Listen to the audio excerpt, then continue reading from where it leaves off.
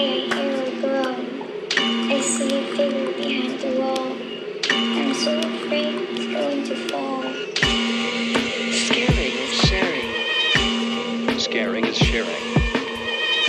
Scaring is sharing. Scaring is sharing. It's Scaring is Sharing yet again. Yet again, the podcast where spooky news and frightful views are shared with each other and you about all things horror. I'm going to do this time. As always, I'm here with the incredibly talented and just a lovely person all around, Brandy Jill Planbeck, the Flame and Scream Queen himself. And I am here with the miraculously remarkable Jeremy, the original Sasquatch Slim Rusk. And we are, as Christian coined us, the Scare Boys. The Scare Boys. Wait, I wonder if there's other Scare Boys out there because it seems like such a simple thing, but like, I love it. So thank you, Christian. Yeah, I wonder if there are others. From It's Only a Podcast. my weekly plug. And I don't get paid by them. I know, right? No kickbacks whatsoever. The occasional like, I know the occasional listen. So that's all the love that's all like the payment I need. Mm-hmm. So yeah. Jeremy, it's for us. I mean, as people listen to this, you know, Halloween season will be over, or just ramping up if you, depending on how you look at it. True. You know, it's like, oh, we're just getting ready for it again. Yeah. Come November 1st. Exactly. But for us, like, we're right in the heart of it. It looks like fall out there. It feels like fall out there, even though last week it was like 70 degrees here. But now it is like fall is fucking here. Yeah, and I'm not looking forward to raking all those leaves in my yard. Oh my God. I know. I'm definitely going to pay someone to do that. Good idea. But it's like, when do you do it is the thing. Like, I suppose if you love raking leaves, it's like, oh my God, like you can do it so many times. But like, if you really don't like the process, which is probably most of us, it's like it happens so much. So like, I'm like, wait until they're all down. That's what I did last year, and that was a stupid idea because we have two maple trees, one in the front, one in the back, and it's like I really have to do it in waves as they come down, or else it's just too much. It's overwhelming to do it all at once. So, and the really frustrating thing is, I'm in Hazel Park, or Gazel Park, as I like to call it. But if you cross my backyard, you're in Ferndale, Michigan. And in Ferndale, they have trucks that come around and pick your leaves up from your curb. And in Hazel Park, you don't. So literally, my neighbors across my back fence can do that, but I have to bag them. That's what I remember. Tag them and bag them. When we used to live in Hazel Park, I hated that because we had to bag all those leaves and there'd just be tons of bags of leaves at the road. But luckily where I live now in Livonia, they have a truck that comes by and sucks it all up out of the street. So that is nice. Good. So you just rake it to the just rake it to the street. Livonia. Fall tasks, you know. Do you get into pumpkin spice flavors of anything? Yes, absolutely. I just found, because my husband had come home with some maple flavored butter. And I was like, oh, fuck. Like, this shit is good. Like, I don't normally put butter on really any, like, I'm not like, ooh, butter or ooh, salt. I'm not, those are two would you call them condiments? Seasonings? Yeah. Seasonings, condiments, yeah. Extracurriculars. I don't really put those on anything, but I was like, oh fuck, maple butter sounds good. So I like have like a pretzel and I put some on a pretzel and I was like, oh my God. And then I went to buy more because I ate so much of it. And then I was like, oh my God, there's pumpkin spice butter. So that is my new thing, is pumpkin. But I enjoy it. Jamie, on Only Slightly Opinionated, is like not into it because he's like, it's just cinnamon flavored. And ever since he said that, I sort of taste it and I do sometimes taste, oh, wow, this for the most part is just like a little cinnamon, a little nutmeg, but I'm still here for it, I gotta say. Me too. The haters, I don't know. Y'all want to feel special or something? Because I know pumpkin spice like took over the world, and you're like, I'm tired of it, make it go. But it's here to stay for a reason, and it's everywhere for a reason because people want to taste it. So just stop hating. Just it reminds you of comfort, you know, like Thanksgiving. So if you hate pumpkin spice latte, you must hate being thankful, is what it comes down to. That's what I think. You know? Yeah, there are certain things that like hating them is just as much an identity as liking them for some reason, where you're like either a pumpkin spice lover or you hate it. And the people that hate it like to be like known that they dislike it. So My husband, Joe, from Three Funny Ladies. All right, now I think all my plugs are you gotta plug them all. What other shows? He is definitely one of those people when everyone hops on something really hardcore. For the most part, he will be sort of anti it, or rather not jumping to it right away. I don't think that's all. It depends sort of on the thing, but definitely that is the case with some things.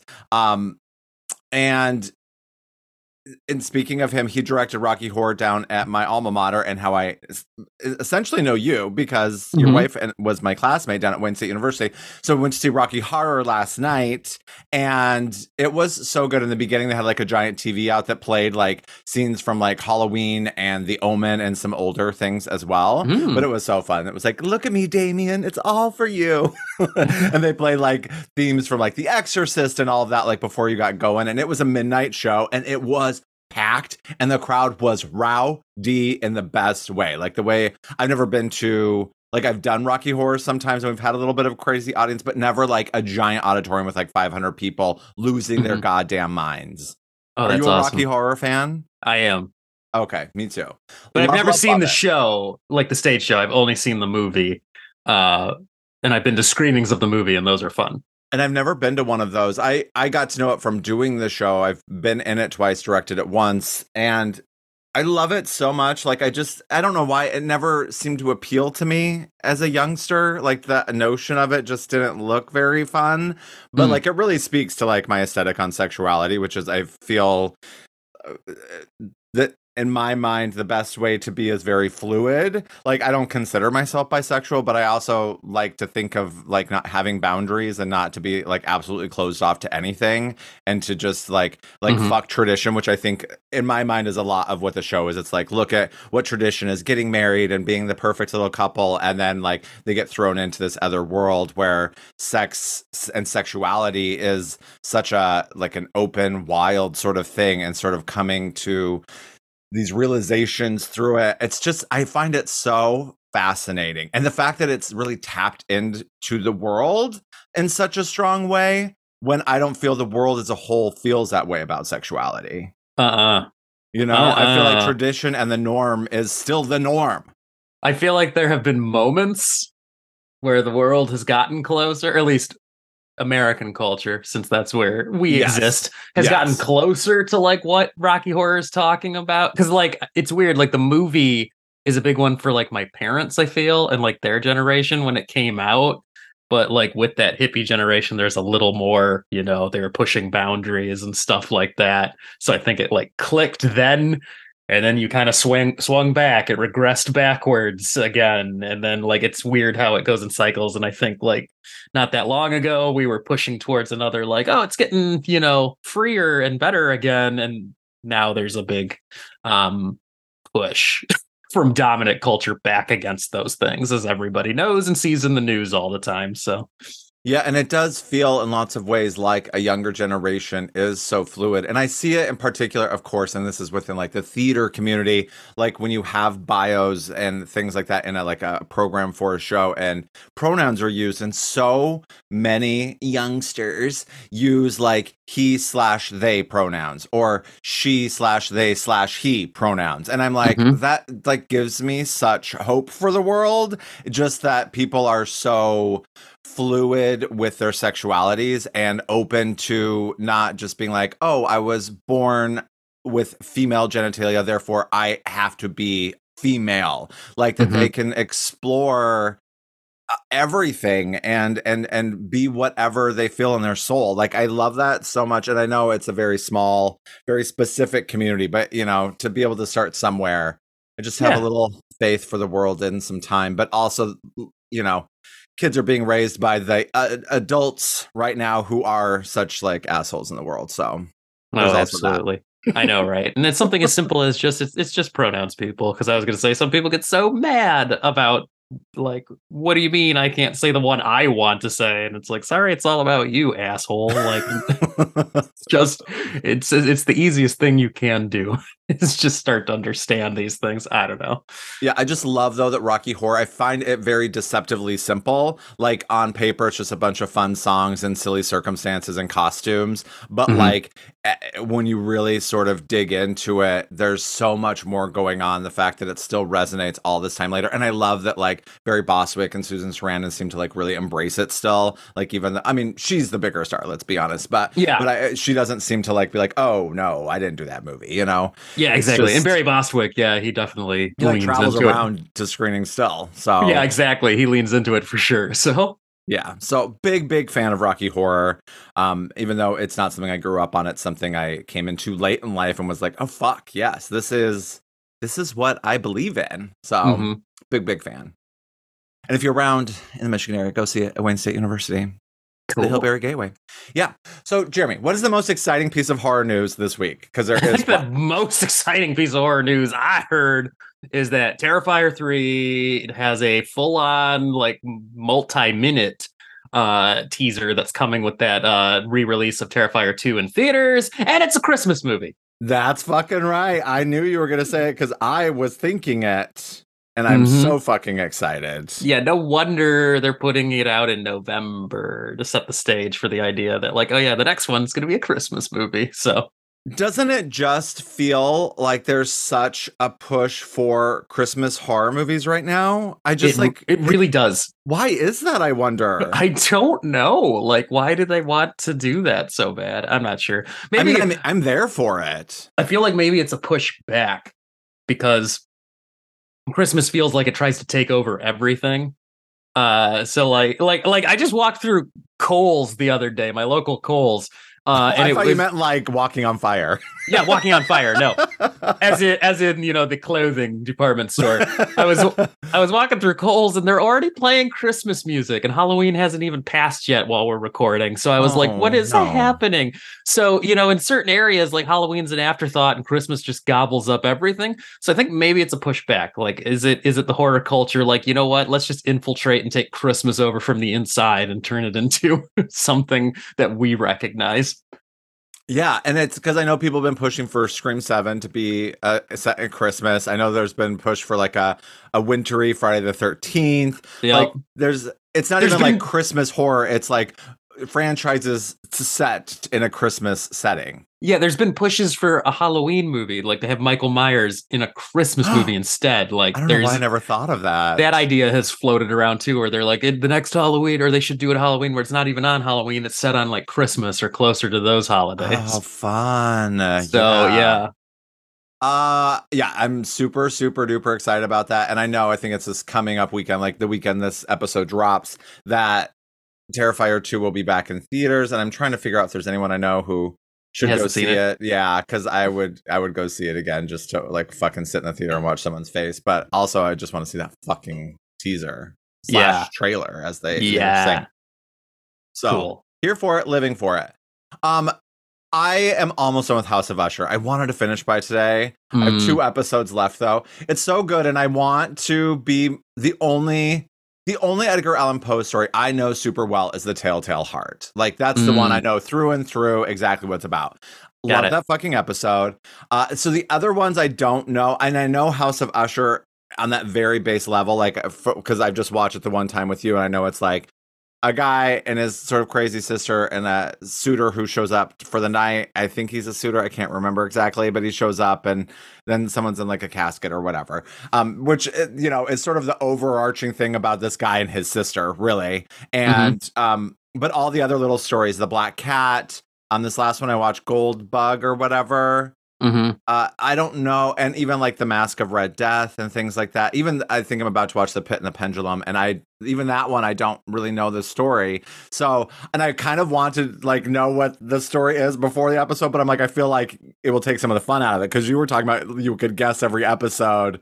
Yeah, which also is part of the fun as well. Yeah, I knew Mask of the Red Death pretty well, so I was like, oh, I know where this is going. Is that the one with the club? That's the club. Yeah. And talk about nightclub terror. Mhm. Oh my God, I had such anxiety in that episode. And then like the music was awesome. They had that Wicked Game remix, and then they did a Closer remix, which we just did to play The Inheritance. And we used, Joe in particular, used this really grungy, grimy remix of Closer by Nine Inch Nails, and they did something similar. Oh my God, that episode was so fucking good. But like, I was a nightclub terror, as we talked about before. It creeps me out in the best way. Like, I love it. It's like, I just get that anxiety of, oh my God, I've been there in that giant club, and what if something were to fucking happen? And I don't want to say what happens in that episode for people who need to still go out and watch it, although I feel like I'm the last one to be watching it. It does feel like it. Like the world jumped on that show real quick. They did. Like more than Midnight Mass, although Midnight Mass has its hardcore stands, and I feel like I got to go back to it at some point since I sort of bowed out. I find House of Usher very exciting and fun. It's a little more glossy. It's definitely funnier than any of his other series. I find it very humorous. There's also quite a few performers from the Midnight Club, which weren't in other things, and I really love seeing them in House of Usher. I just love how he uses that ensemble sort of vibe. And he's so much better than Ryan Murphy. Like, Ryan Murphy can just suck a dick. Mike Flanagan. Mike Flanagan is doing what Ryan Murphy thinks he is. Yeah. Essentially, or like wants to be. But Ryan Murphy cannot stop his... he just does it for shock. He goes for shock. Yeah. Like, he tries to throw in stuff that, like, isn't that so fucked up? And, you know, Ryan Murphy... or Mike Flanagan will get there, but it's like naturally part of the story. It always serves the story. He never goes to these directions just because, but he might get there if the story is going that direction. So, and like Haunting of Hill House arguably has one giant jump scare. If you watch it, you sort of know what that is. Like, it sort of stands out. There's like one in particular late in the season that is like, oh my God, like it like really gets you. And I find House of Usher has had like 10. Yeah, like it's got a lot of moments where it is like a giant jump scare. Like, it's very effective. But I love how funny it is, which I think helps with how like awful the people are. Oh, absolutely. Yeah, it's full of black humor. You know, that's another thing too. Riot, like the thing with House of Ushers, it's full of so many long, and all of his work, Mike Flanagan, these long format stories he does are full of these really long storylines that you have to watch the whole thing to get the whole story. He's not afraid to, you know, give you the full story and spend time developing it. Whereas Ryan Murphy will not develop a storyline to save his life. Like some of the bigger most egregious ones I can think of are like American Horror Story, Freak Show, where like look at the Twisty the Clown storyline, where it's like, oh, this could be cool. This is a really interesting thing, and it lasts like 2 episodes. Sorry, people, spoilers, but like that's what he does is he introduces something interesting, and you're like, oh, cool. Like I can't wait to see how this plays out. Oh, it's already done after 1 episode, and it's not satisfying. Like he's like cannot stick to one thing and develop it. Yeah, I wish that it was a little bit better in that regard, because so many times things would wrap up in a few episodes and you're like, but wait, we still have like 5 episodes left. Like, what's going to happen here? Yeah, what the fuck? Who cares? And then it's like, now? Oh, well, let's bring in something new. And yeah, now here's a new storyline with different characters. And you're like, that is not like what the setup was for this. So that's always the problem with Ryan Murphy's stuff, I think. Yeah, so I love Mike Flanagan so much. I love what he's done with sort of taking a well-known property. I know I talk about all the time, but it's like my favorite kind of remake, to take a property and really just do something unique and contemporary with it, which he's done with Turn of the Screw, and here with a bunch of Edgar Allan Poe stuff, and with The Haunting of Hill House, and Midnight Mass is like kind of totally original sort of thing. It's, you know, his own thing, but I love that so much. I also like in House of Usher, you have the episode names that kind of give you away. Like one is named Mask of the Red Death, one's named Pit and the Pendulum. So you're like, okay, I know those stories, so I know they're the framework for those. But actually buried throughout are even storylines and references to even more Edgar Allan Poe stories. And I think real life things. I was reading like the story of their mother is sort of like what happened with his mom. I mean, she probably didn't come back from the dead, but like just like a very like that there's all these some sort real of Easter eggs in there. Yeah. And then it's on Easter eggs of like real people and contemporaries to Edgar Allan Poe and historical figures and things like that. So it's like, wow, he really went ham with Poe research for this. So it's really cool.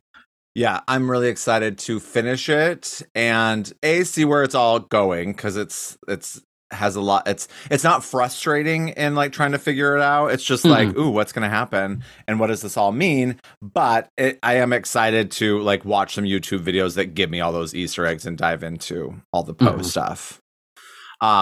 So yeah, can't wait to finish it. Overall, I know you were like not crazy about like some of the characters, or rather, right? That was you that was talking about that. Like you didn't even watch Succession. So like, did that change for you? That was like halfway through the season. You said that. Yeah, the ending. Like by the time it all wraps up, I felt a lot better about it because I like where everything finally goes.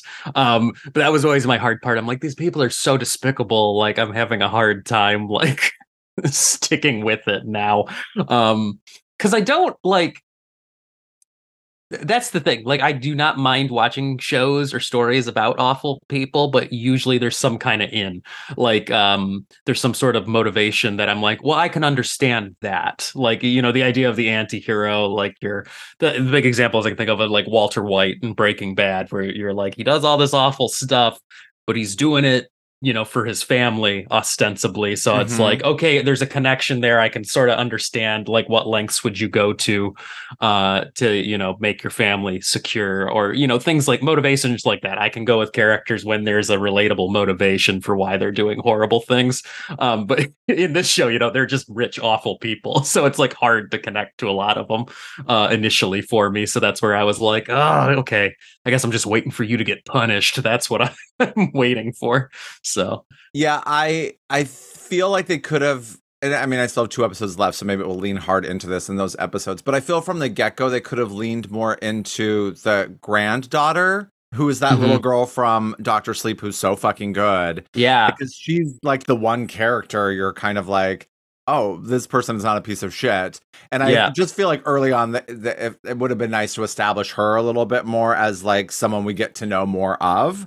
I feel like there's gonna definitely be something more with her as we get to these final episodes. But I feel like that could have helped a little bit. But like, I'm always surprised. I didn't like, not this most recent season of Slasher, but the one before is a similar sort of story. All these like richy, bitchy people that are all sort of fighting for something. And I was like, ugh, I don't care about that. But I gave it an episode and I'm like, oh, this is fucking fun. And it ended up being like my favorite season of Slasher, which I was totally surprised by. So I guess maybe I do kind of like that as much as I didn't think I did. I think I do like, so I think I need to give Succession a try because I've never watched it for that very reason. There you go. And I know he's been acting for a long time. He never stopped, and he's done lots of work, but he's always Elliot to me. So every time Henry Thomas is around, I'm always like, what would E.T. think, Henry? What are you doing? I always think of that audition video they have out there of him auditioning for E.T. Have you ever seen it? And he's no, I haven't. Oh my God. It is. I love, there's also a video of some little boy from some Netflix movie that they show his audition tape and then his actual scene. And it's like, it's similar to the Henry Thomas one where he's just like in tears and just like, you're like, oh my God, you're so motherfucking good. I'll send it to you. It's really, really fucking awesome. good. Yeah, he's a great, I mean, Henry Thomas, I think, is an undersung, like, great actor. Like he's phenomenal. So good. Yeah. And people are always just like, oh, the kid from E.T. Like, you're like, oh, he's done so much stuff and he's really good, but I feel like he doesn't get talked about enough. True. Jeremy, we have some teragrams. Let's get to them. I just emailed you one. Okay, let's do it. So I'm going to read mine first. It's a shorty but a goodie from goth botanist Lauren, who writes, Tess wanted to experience the Evil Dead franchise. I decided to show her Evil Dead 2, Dead by Dawn. Since the beginning is an abridged version of Evil Dead and the end leads into Army of Darkness. Her review, in her words, I thought the beginning was cheesy and I didn't really like it. But as it went on, it got better. And that guy who got stabbed in the chest deserved it. Thank you, Tess. And Lauren, I saw some little kids at Affirmations, the queer community center where our theater is, and they were having a Halloween party, like the youth program. And there was a girl there was a young teenager who was wearing sort of like the straps, like the Ash, like leather sort of straps. And I couldn't, like, it wasn't a straight up Ash costume, but I didn't know if it was inspired by. And I was like, are you Ash from the Evil Dead? And they were like, I don't know what that is. And I said, oh my God, do you like scary movies? And they were like, yes. And I was like, you must go watch the Evil Dead movies then. I'm like, did I just inspire a youngster to get into the Evil Dead? I hope so. I hope someday I'll run into them again, and they will say, "Thank you." And dear elder.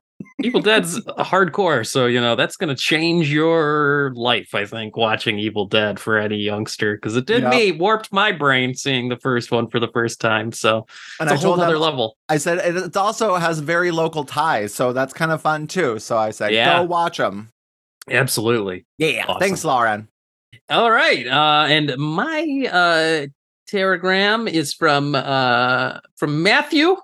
And the subject is William Castle. Hello, fellas. So I was a week late listening to your Skinamarink the Tingler episode. I had a trip coming up and wanted both of you to keep me company on my flight. It was a great episode to listen to on a long flight. You both mentioned having a movie made about a theater gimmick gone wrong, and I was wondering if either of you have ever seen the film Matinee starring John Goodman. Goodman plays a director not unlike William Castle and decides to have the ultimate gimmick during an atomic age film called Mant, which is about a half man, half ant. It's really fun. I'd like to hear what both of you have to say about the film. John Waters is a huge William Castle fan. It actually inspired him to do the Odorama card for polyester. He talked about seeing The Tingler in a few different theaters as a kid. He said that when it came to his local theater, he arrived early because only certain seats had buzzers on it, and he had to sit in a seat with a buzzer on it. I have a William Castle connection. In the early 2000s, the Detroit Film Theater at the Detroit Institute of Arts had a William Castle triple feature, each with the original gimmick. Homicidal with a nurse on duty, and the fright break. If you were too scared to see the conclusion of the film, you could go to the nurse in Coward's Corner. I read that if somebody did a recording would play that said, "Look at the coward," but nobody at my showing did. Then 13 ghosts with a ghost viewer. If you were too scared to see the ghosts, you could make them disappear from the screen, but you also had to use it to see the ghost. And the showstopper, as they referred to, was the House on Haunted Hill, and they lifted the skeleton in front of the screen. It was a lot of fun, and we were a great audience. Hope y'all had a great Halloween, Matthew. Oh my God, Matthew, thank you. And I had no idea. And that's right in our backyard, Jeremy. Yeah. And Matinee is a great flick. I've seen Matinee. I love it. Yeah, I saw it when I was young. I feel like I was in high school or some shit. Mm-hmm. So I need to rewatch it because I thought about it after we watched Popcorn because like it just there's a similar vibe and I feel like they came out sort of ish around the same time. But yeah, I need to rewatch Matinee, especially after talking about William Castle in that episode. But yeah, oh my God, how cool. And the DIA, I think I've only seen a couple of movies there and a couple plays in that space, but that would have been so cool. And of course they did something like that. That's just like so fucking cool. Yeah, they play a lot of old classics too, like throughout the often in the summer and the fall, I know. So I gotta check that out sometime, see what they're playing. Yeah. I always forget to look into it. I know that sometimes during Oscar season they'll play the animated shorts. It's like where they will do them all. So yeah, it's so interesting looking at the Matinee cast. There's just not many names that I know. Like Kelly Martin is like the only other name really besides John Goodman, who Kelly was in ER and Life Goes On. So yeah, that's sort of fascinating. And it's Joe Dante, of course, wrote and directed Matinee. So, and that is so appropriate. Yep, absolutely. Yeah. All right, awesome. Well, thank you, Matthew. And I will, that may also make sense about John Waters, like 100%. Yeah, I just had never like quite put it together. But John Waters is like the weird, like. I don't even know how to describe it, but he's like the punk rock crazy version of all these old gimmicks and things. Like he's taken so much old Hollywood and morphed it into his like bizarro world version, which is just amazing. Yes, and like I love really John Waters, infusing a lot of sexuality and like punk rock, oddities. Underground, Yeah, I love it. Yeah, I mean, John Waters is great. I need to watch more. I've only seen like a handful of his movies, and his body of work is like much bigger than I've actually exposed myself to. So, and I can't remember. Are you a Serial Mom fan? I don't remember because that's the one where I saw that a long time ago as a youngster, and I don't remember much about it other than that it was funny. And I saw it before I really knew who John Waters was. So, Okay. I want to Okay. go back and rewatch that for sure. Yeah. Yeah. Well, thank you everyone for writing in. You too, dear listener, can write in scaringandsharing@gmail.com or follow us on Instagram, Scaring and All, Sharing. all one word. That's right. Jeremy, should we get to our sharing? Yeah, let's share those scares. All right. So if you've never listened before, Jeremy and I traditionally like to share a scary movie with the other person that they have not seen before. Then we go away, we watch them, we come back, and we talk about them. Mm-hmm. And I go first this week. And even though it's a week late, I'm giving you Hell House LLC.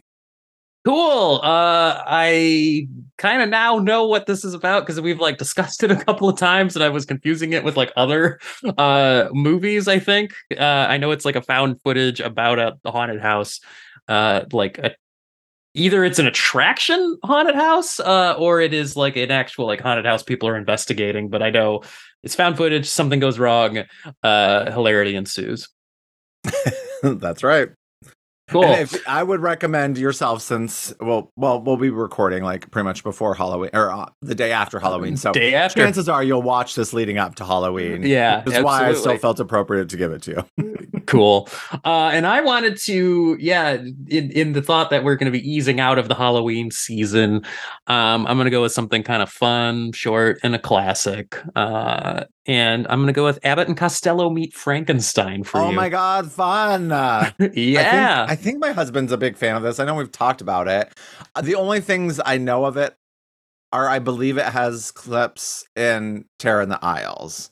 I think there's some moments that appear in this. I know that there's a lot of, and yeah, Joe was talking to me also about like a movie that's not called Abbott and Costello something, but something with ghosts or something with ghosts. Yeah, there's another one where it is Abbott and Costello, but it was like, I can't remember, like Boo something or in the name. Yeah. It's about a haunted house, and then they met a bunch of other monsters because there's Meet Dr. Jekyll and Mr. Hyde, and then there's Meet the Invisible Man, Meet the Mummy. So they did a bunch of those.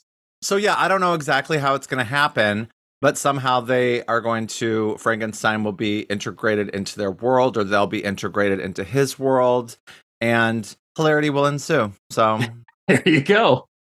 I'm really excited. I imagine a little girl's not going to get killed in this one, but we'll find out. Yeah, you'll find out. That's my maybe, big. Maybe it'll be Lou Costello that gets killed. You don't know.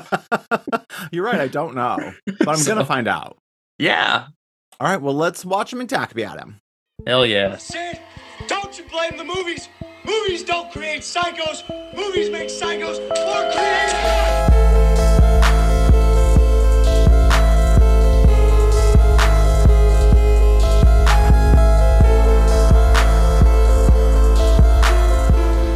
And we're back.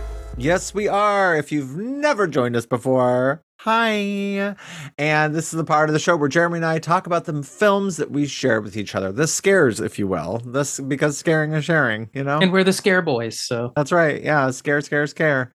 So if you want to hear about Hell House LLC, we'll talk about that now. And if you want to hear about Abbott and Costello Meet Frankenstein, then look in the podcast notes and jump right on over to that. Okay? Okay. All right. So Hell House LLC on Letterboxd, where you can find us and follow us, please go to our link tree on our Instagram page. There is no tagline, but if I go to IMDb, the tagline is New York's Scariest Haunted House Tour. Okay. That doesn't quite work for me. And the description on Letterboxd is 5 years after an unexplained malfunction causes the death of 15 tour goers and staff on the opening night of a Halloween haunted house tour, a documentary crew travels back to the scene of the tragedy to find out what really happened. And this is directed by Stephen Cognetti from 2015. Jeremy Matthew Rusk. What's your middle name? Lauren. Lauren? Yep. Jeremy Lauren Rusk. Mm-hmm. What are your thoughts on this movie? Well, first off, I thought it was interesting on Letterboxd. This is where I like getting into and pointing out like the weirdness on Letterboxd is they have Hell House LLC, but Hell House LLC, the director's cut, as two separate entries. which I've never seen them do for any other movie that I know has a director's cut. So I think that's like weird that they have those as separate, but not say like Nightbreed. Nightbreed's only the one entry Weird. on there. You can't look up like Nightbreed, the director's cut, or Blade Runner, the final cut, or something like that. So Did you watch the director's cut? I just think that's weird. I did not. I watched Oh, I the did. original version. Okay. So because I don't know the difference, but that's the one I watched. yeah, on, that's the kind of Shudder. person I am. Is if it's my first time watching, I'm gonna watch the original intended release version first. I may go back and revisit the director's cut. Anyway, that's the version I watched. I think there's like 5 to 10 minutes of extra footage, something like that, in the director's cut. But it was okay. It was not the like, I feel like this movie when it came out had a lot of hate, or like, if not hate, like a lot more indifference initially, because I think it came out at the, a few years ago, was sort of like found footage was just such a, like, you just didn't do it anymore because it had become like a joke. Like people were sick of found footage.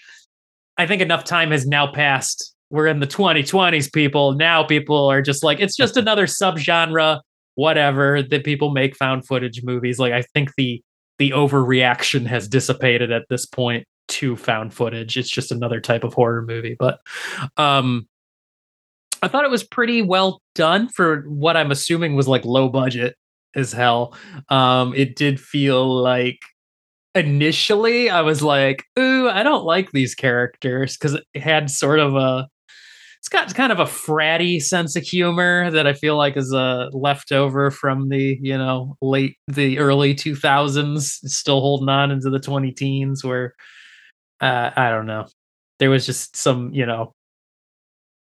the one character that's like, I'm just here to get laid. It just felt like he was not the right type of character to insert into this story. Like, it felt like a weird, like, what year is this? Like, does anyone think this guy is funny? Like, I know he's there to be like the levity at first, but it's like, does anyone think this character is actually funny? He just seems annoying.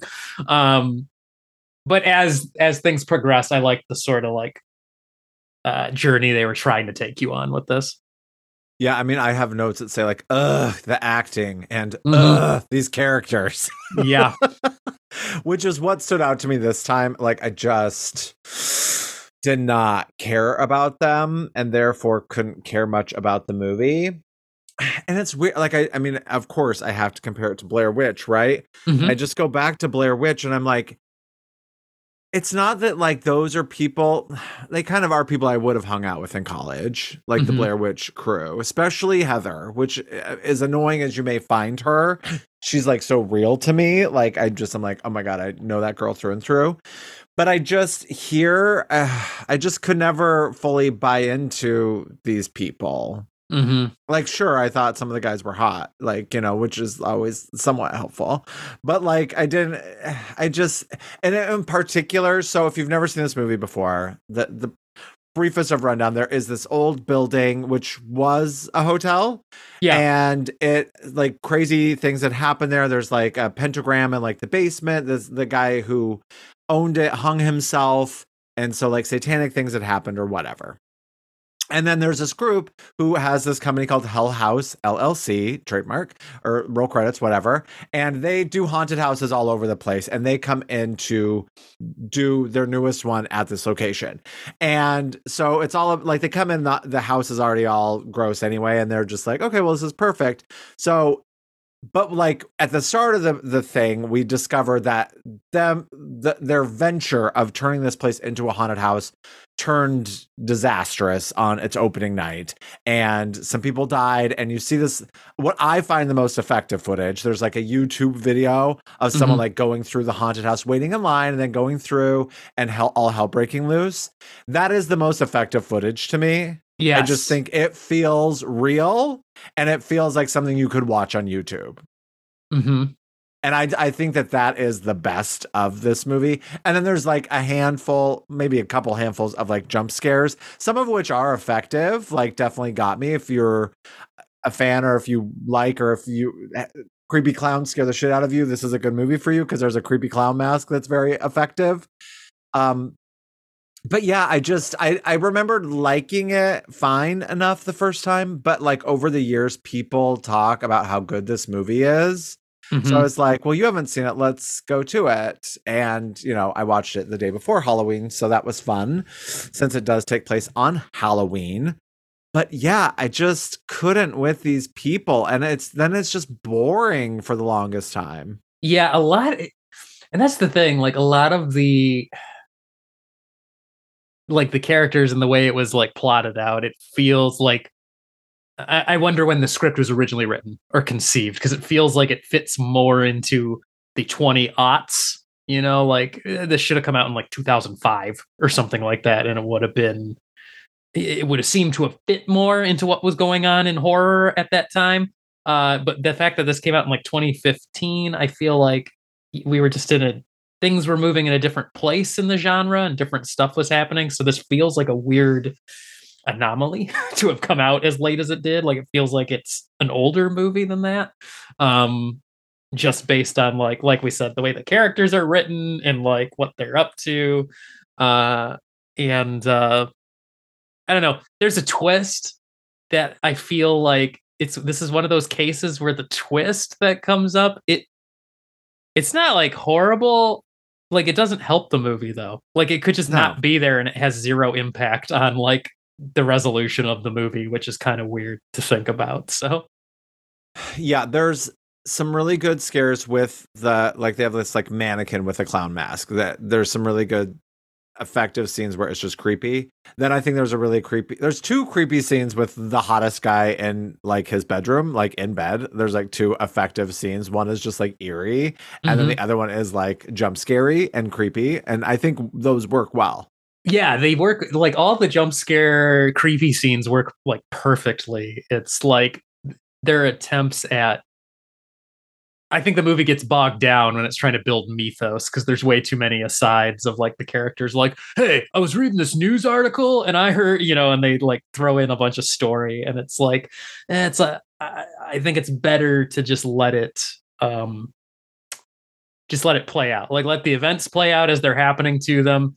And they should have relied more on the talking heads, because this is supposed to be like a fake documentary after the fact, like about this footage where they're like, yeah, and there's this like the 911 call, I think is really creepy that they have like stuff like that where they're like, well, this is what the eyewitness, and it reminds me a little bit of Blair Witch, where there's like scenes in Blair Witch where people are like, well, here's the story this person told, and they just tell you this creepy story, and it has elements that don't make any sense, but that just heightens the like the uncanniness that it heightens your anxiety to hear like because I think in the 911 call somebody says something about like someone coming out of a wall or something like that. And it sounds like some sort of supernatural thing, but I'm glad they didn't try to show anything like that. They just let your mind, wonder what the hell that sounds creepy and fill in the like eerie blanks. Yeah, I do believe that the documentary stuff works better than the footage of the group who came, the Hell House LLC crew. Because also, they try to sort of set up why they're filming everything. They're like, so that when we do this again, we have footage of how we all did it. And I'm just like, no. Yeah.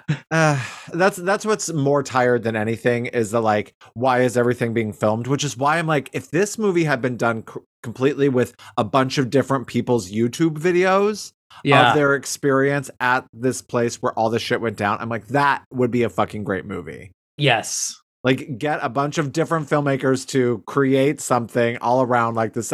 Like I love that sort of idea. But here so many times where like the video camera is still going, and why you're turning the video camera in the middle of the night. Because again, going back to the best of it all, Blair Witch makes so much sense. They go out in the woods to film this. They're like, we're going to go out there to film these things. And it just feels natural. Like they're doing it for like a school assignment or what the fuck ever. They're like creating this project. Here, they're not there to film stuff. They're there to do a haunted house. Yeah. So like the fact that they're always filming just gets obnoxious. Well, like why do they have cameras all the time? Yeah, exactly. And it's like, and why would you turn it on in the middle of the night to do a confessional to it? Totally. Totally. Like that makes no Just sense. it's why Deadstream works so well. Yeah. Like, because he's like, I'm doing this live stream, and he sets up cameras all over the place, which it works great for getting those different angles. You're not coming from the same camera the whole time. It work like that's where we have to move in regards to found footage, is taking it to a level where it doesn't feel so phony to always be walking around filming, even though we do that a lot now. But we turn our cameras on when something is happening, not when you're just walking around like being boring. Yeah, and even Blair Witch, like for as much as there are haters out there that don't like it, but it explained everything because, like you said, they are documentarians making a documentary. That's why they're filming in the woods, and then the reason they keep turning the cameras on in the woods is because shit keeps happening. Like it's explained in the movie where in the middle of the night they turn the camera on because they're like, we just heard noises out there. Let's document this and try and get it on film. So it's like it's self-explanatory. But yeah, this is like, you wouldn't do that. What you would do is just draw a blueprint and then repeat that blueprint every time. Like you don't film it. That doesn't make any sense. You just write down what you did and then repeat that in the future. I think I'd even buy it if like they turn on the camera and they're like, all right, we're going to film us setting up this scare. So that we like that. But they're even just, that they don't do that. It's not like that. They're just always filming, which it's like, why? And you don't want to waste all that space on your drive and whatever, blah, blah. But yeah, so that is where it really bogs itself down. I think I have seen 2, and I think I tried to watch 3, and it wasn't very good, so I didn't finish it. But I've been hearing really good stuff about the 4th one, which just came out on the 30th of October on Shudder. Yeah, that's what I'm hearing too. Everyone's like, "Oh, 4 is so much better than." From what I'm seeing, 2 and 3 were just not received very well. And 4 is getting like rave reviews, so to say, at least for this series. So yeah, I definitely want to check the rest out. I had no plans to watch it, so now I'm like, okay. Plus, I think it is sort of a prequel, but also I think it's just some similar things. So like, I don't think you have to have watched any of them, but I'm sure it probably helps. It looks like the clown mask is a part of it. What I was reading was that in the 4th one too, there's a change of like, it's a different location. Like all the other movies are about this same hotel.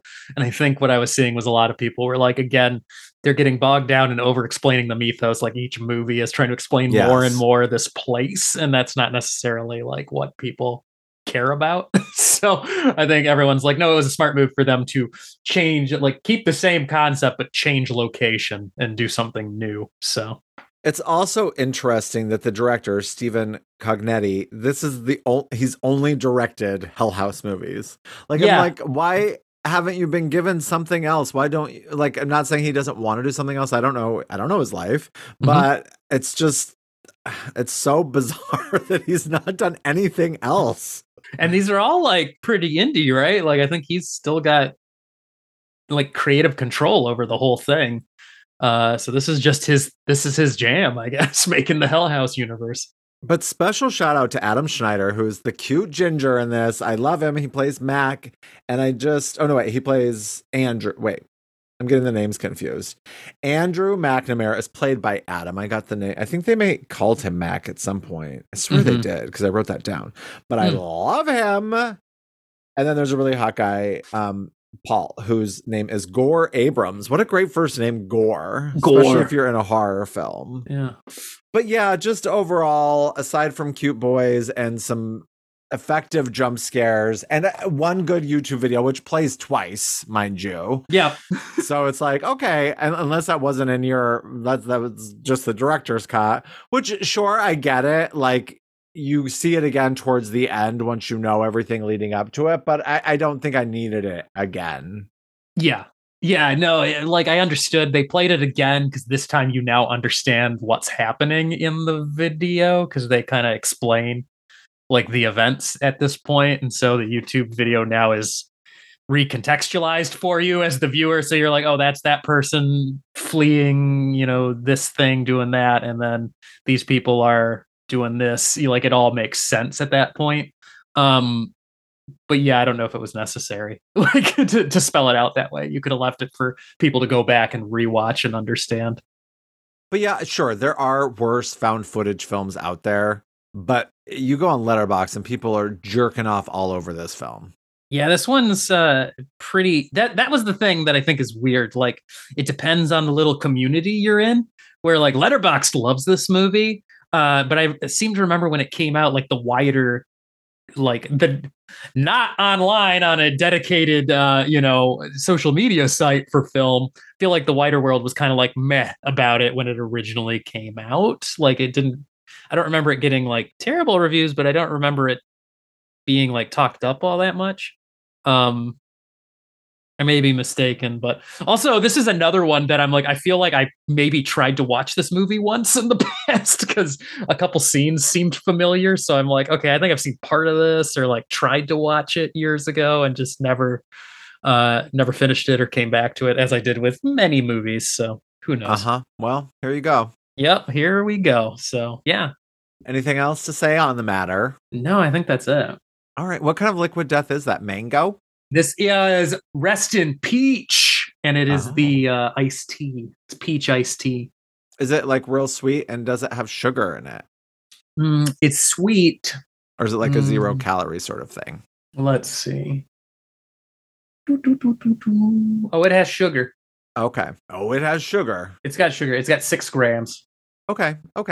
So, all right. So out of 5 dreary-eyed, creepy clown masks, how many do you give Hell House LLC?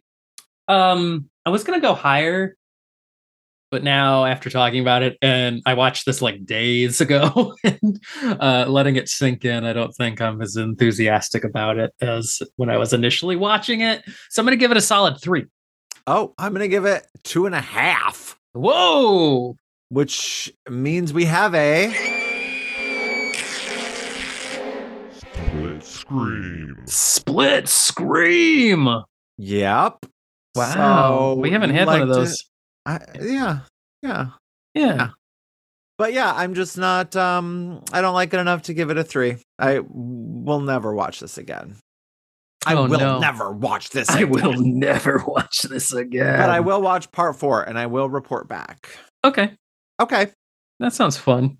Well, moving on to Abbott and Costello Meet Frankenstein.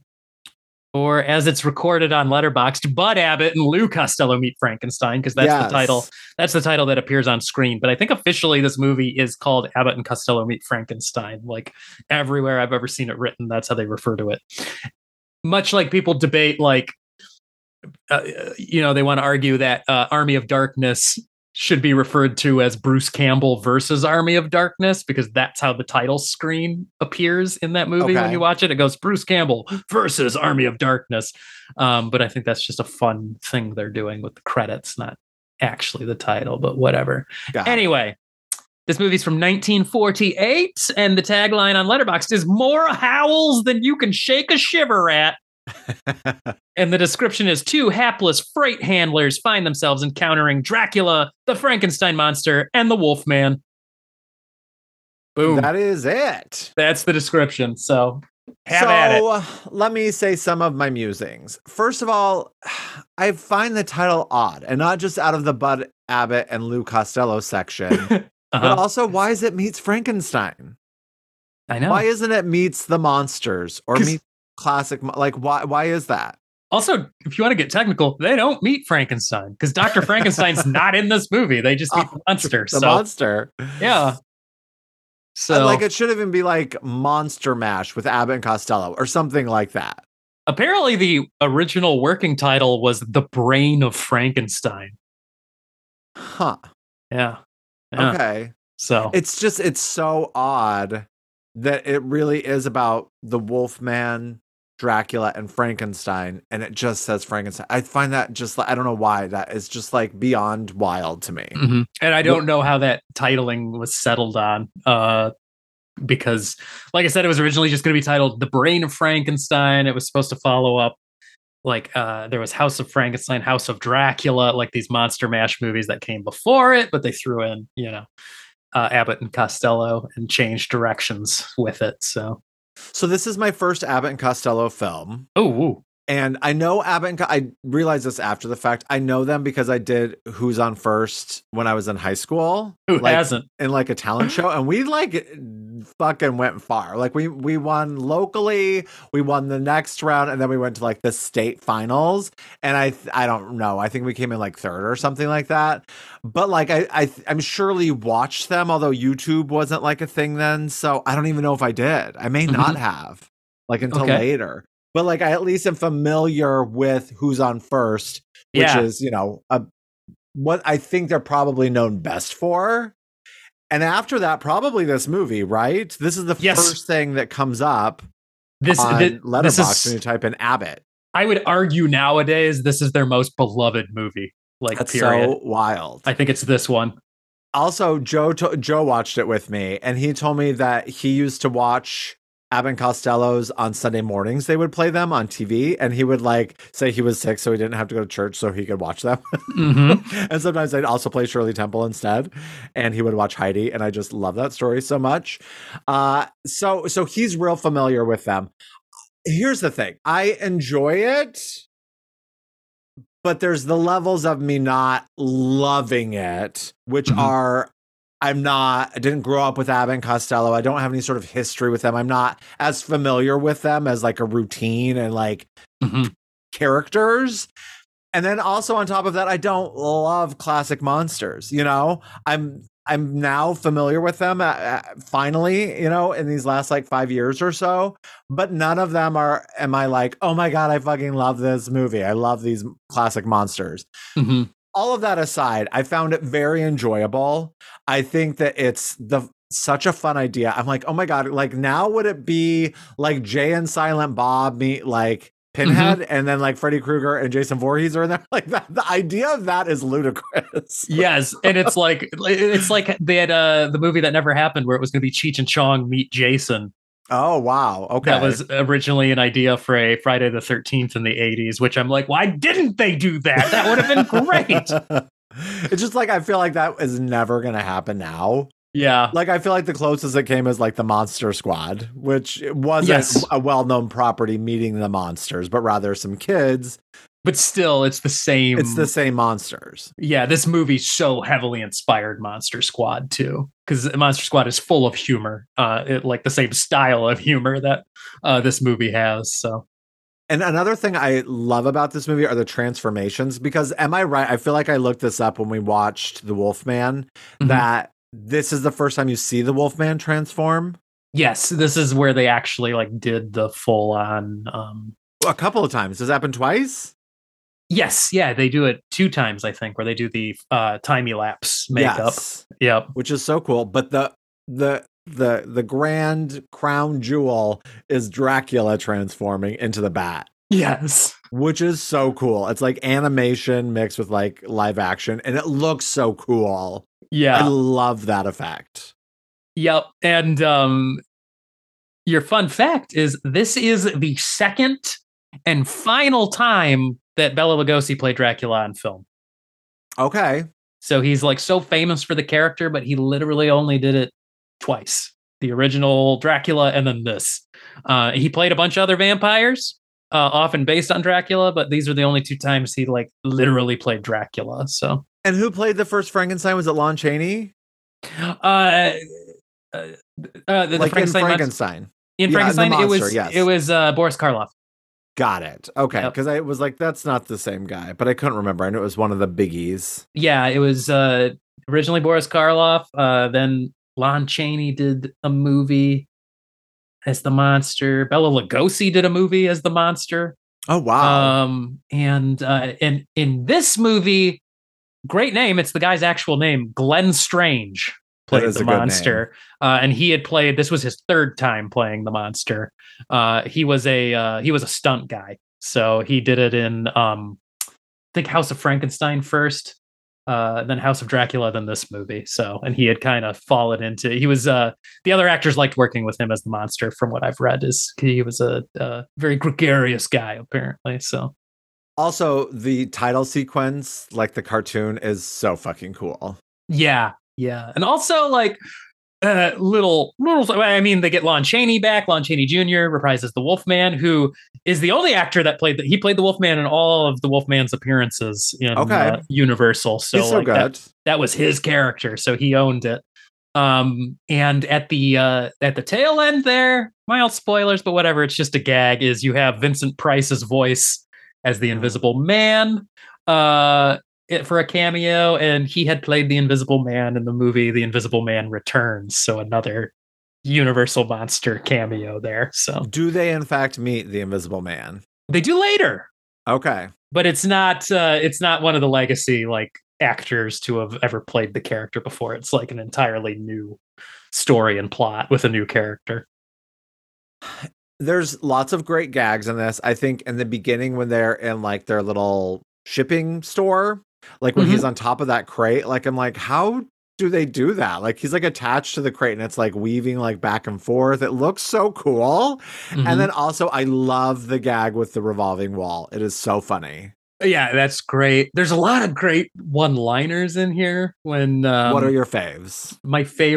One of my favorites is he's on the phone with Lon Chaney, who is, well, he's mistaking him for Mr. McDougal, whose packages they're supposed to be shipping. Right. So he hangs up with him, and then he's calling from London, and then the real Mr. McDougal is at the counter. And he's like, I'm Mr. McDougal. And it's like, how'd you get it? I was just on the phone with you. How'd you get here so fast? They shoot you out of a cannon? Which I think is a great little line there, because Lou Costello is just so many of those quick bits. And just the snarkiness when it's like, what do you want me to do? Answer the phone or get the bell? Do both. Yeah, he's just... Yeah, he is so funny. Yeah, I had no idea going into this. I mean, in hindsight, with Who's On First, I should have known, but I didn't think of that until after. But Joe was sort of explaining to me, because he just, having grown up with them, he just found it so just delightful. I could just tell. Yeah. I also like that both of the women here are into the short chubby guy. Granted, at least one of them is for sort of ulterior motives, but but I like that like the straight guy who is, arguably more handsome, like he's not getting the girls in this one, and I think that's a fun. He can't figure out when he's like, I just wanted to see you in the light and see what I'm missing here. When he's got him by the window. Or what's the one line where Bud Abbott's like, well, why don't you look in the mirror sometime? And he's like, why would I want to hurt my own feelings? And how did they all enjoy making this film? It sounds like it was kind of a mess, because I started reading into this. Like, it's funny, my history with this movie, like this movie's become a comfort movie for me. Like I've seen it a bunch of times now, and I'll just throw it on even as background, because I'm so familiar with it at this point that it's always a pleasure every time. But and especially having grown up with not only the monsters, but my parents were like really into Abbott and Costello, so I was familiar with them in a bunch of their movies. Funny enough, I hadn't seen this one until I was like in college. I think like this one just flew under the radar. Yeah, isn't it? Yeah, I hadn't seen it until like eventually somebody was like, "That's the funniest movie. Watch it." And I watched it in college and was like, "This is brilliant." But the making of it, like I said, it started as the script was originally called The Brain of Frankenstein. I think it was not supposed to star Abbott and Costello, but they got brought in. Like this came at a time where Universal was in a weird place. They had like merged with International Pictures to become Universal International, like technically a new studio. Bunch of like Lon Chaney used to be on contract at Universal, and he had just been let go, so he wasn't doing movies anymore at the time this was made.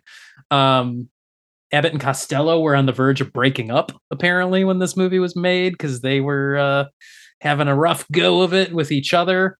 Lou Costello read the script and said that his 12-year-old daughter could have written something better. Wow. So he was not into it, but they got him involved by promising him like double the salary or whatever. Like they had to get him a lot of money to get him involved. And yeah, this whole thing was done kind of as a a gambit, I think, to like get people interested in Universal Pictures again. So they were like, all right, Abbott and Costello were big hits for us, but they were kind of waning. Let's get them in there. Let's do the monsters that hadn't been a hit in a minute. But we're going to go back and bring back, they had to get, Lon Chaney was doing Of Mice and Men on stage at this point. So they had to bring him back lure him away from Broadway back onto the film world. And Bella Lugosi had also drifted away from studio films. So this was like and I think this might have been his last like major studio movie before just kind of slipping into that, eventually where he'd be working with Ed Wood towards the end of his life. So they brought them back in to try and give it some legitimacy. And the rest of it from there was just apparently hijinks. I know that apparently Lou Costello and Glenn Strange, who played the monster, got along very well. And in fact, there's a flub that's still in the movie. The scene where he sits on the lap of the monster, Lou Costello, he sits on the monster's lap and then realizes the hand he's sitting on the monster. Glenn Strange breaks during that. You can see him if you watch his face. He breaks during that whole routine, and they left it in because that was the only usable take they had, because apparently he could not keep it together to do that scene. That is awesome. He thought Lou Costello was so funny that he couldn't keep it together. So if you pay attention, the quick cuts they try and do around the monster's face, you can see him smiling in most of those scenes. So he is so funny. It feels like Bud Abbott must have been like, if you're always playing the straight man, that just seems like it would get like you couldn't help but be a little jealous of the person who gets all the funny stuff. Yeah, I think that was some of the tension with them, because like when you read into their professional life, there are periods where they didn't talk to each other or like work together. And a lot of it, I think, was Bud Abbott wanting to like break out and do some stuff on his own, having been, so thoroughly the straight man all the time. He had wanted to go on and do his own solo stuff, which I think both of them had, their own solo careers as well. It's just, they're most famous for their duo. Yeah, I didn't realize that they, like, when they started calling each other Chick and Wilbur, I was like, what are they saying? And Joe's like, that's their names. And I was that's like, the names of the characters, I thought they were Abbott and Costello. I know, it's funny. Like, in most of their movies, too, like, in one of them, I think there's an instance where they break character. Like, I think it might be in Abbott and Costello meet Dr. Jekyll and Mr. Hyde, where they start referring to each other as Bud and Lou, even though that's not the names of the characters. Okay. And they just didn't fix it. So like you watch that movie and you're like, oh, they just give up on the character names like halfway through the movie. So yeah, so I think like I know Joe wants me to see Hold That Ghost, or has mentioned it, and I said I want to watch it. I feel like I could come back to this and things could change. Like I think I might enjoy it more on the next go around, but it was thoroughly enjoyable still. Yeah. How many films have they done together? Like, are we talking like 50? God, yeah, they did like a good couple dozen at least. Wow. So yeah. And then this was just the beginning of like, this was a hit. And so they then did a series of different monsters, if you will. Like the immediate follow-up to this one is called Abbott and Costello Meet the Killer, Boris Karloff, where they're in this murder mystery with Boris Karloff as the villain. And then they would meet the Invisible Man, Dr. Jekyll and Mr. Hyde, and then the Mummy was the final one. So, okay. Which I think that one's really funny. Abbott and Costello Meet the Mummy. That one's pretty funny. But yeah, and I also like that this does a horror comedy like the way I feel it works best, which is to plug funny people into a horror story. Like because you could pull them out and this functions as just a universal monster mash movie. Like the Wolfman's not cracking jokes. Like they are true to their characters.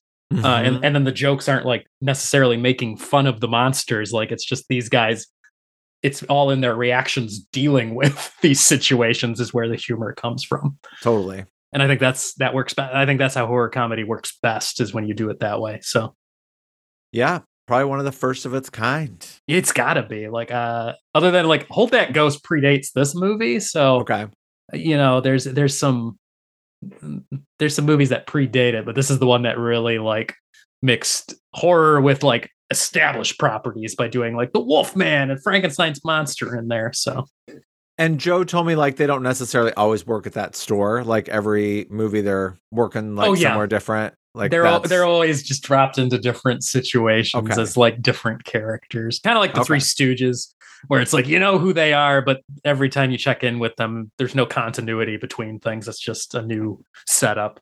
Do they have a similar movie? The Three Stooges have, I think the closest thing they have that I know of is there's one where they're in Greece. And they have to like they run into like a minotaur and like various monsters from like Greek mythology. Like that's the closest Three Stooges one I can think of, where it's like the Three Stooges go to Greece or something like that. It's called so. Okay. Yeah. Huh. Okay. Yeah. There you go. Yeah. But that's it. Unless you got anything else to add. I don't. Let's wrap this up. So out of 5 Masquerade wolf masks, how many do you give it? I love that mask. People probably hate me. I'm gonna give it a 3.5. Oh, okay. With the caveat that it could go higher. There you go. For sure. And I'm giving it a 5. I just love this. I love this movie, so it's unfair for me to be objective here. So all right. Well, you have a Scare of approval, this one. Yeah. Fun. All right, cool. Well, we'll mix it up there. A scare of approval and a split screen. And who knows what next week will bring. Yeah, we'll see. We will fucking see. But now that we got that out of the way, I might have to dip into some of the other Abbott and Costello meat down the road. Although I'm not as familiar with the rest of them as this one. Like this one I've seen a million times. The others I think are okay, but not as funny as this one. Okay. So I've not rewatched them as much. So I should revisit those and see if they're worthy of bringing up. So. All right. Well, cool. Well, thanks for sharing with me. Yeah, Jeremy. Absolutely. Yeah. And out there, write to us. Tell us what you think of these movies, what you want us to watch, your thoughts, what you're watching now, whatever. Just share the scares with us. Yeah. Have you seen these movies? What do you think? Yeah. Tell us. Yeah. Tell us. Tell us now. ScaringandSharing@gmail.com. All one word. Follow us on Insta, Scaring and Sharing. All one word. Smash it together. And we'll be back same time next week. And remember, long live the new Flash. And right? That's a thing. Yeah. Okay. Long live the new Flash. That's video to be funny. That's what I used to do. I used to say it back in the day. So hail Paymon. And keep watching and talking about scary movies because scaring is sharing. Bye. Scaring is sharing. Scaring is sharing. This has been a production of Planet Amp Podcast, powered by Pinecast.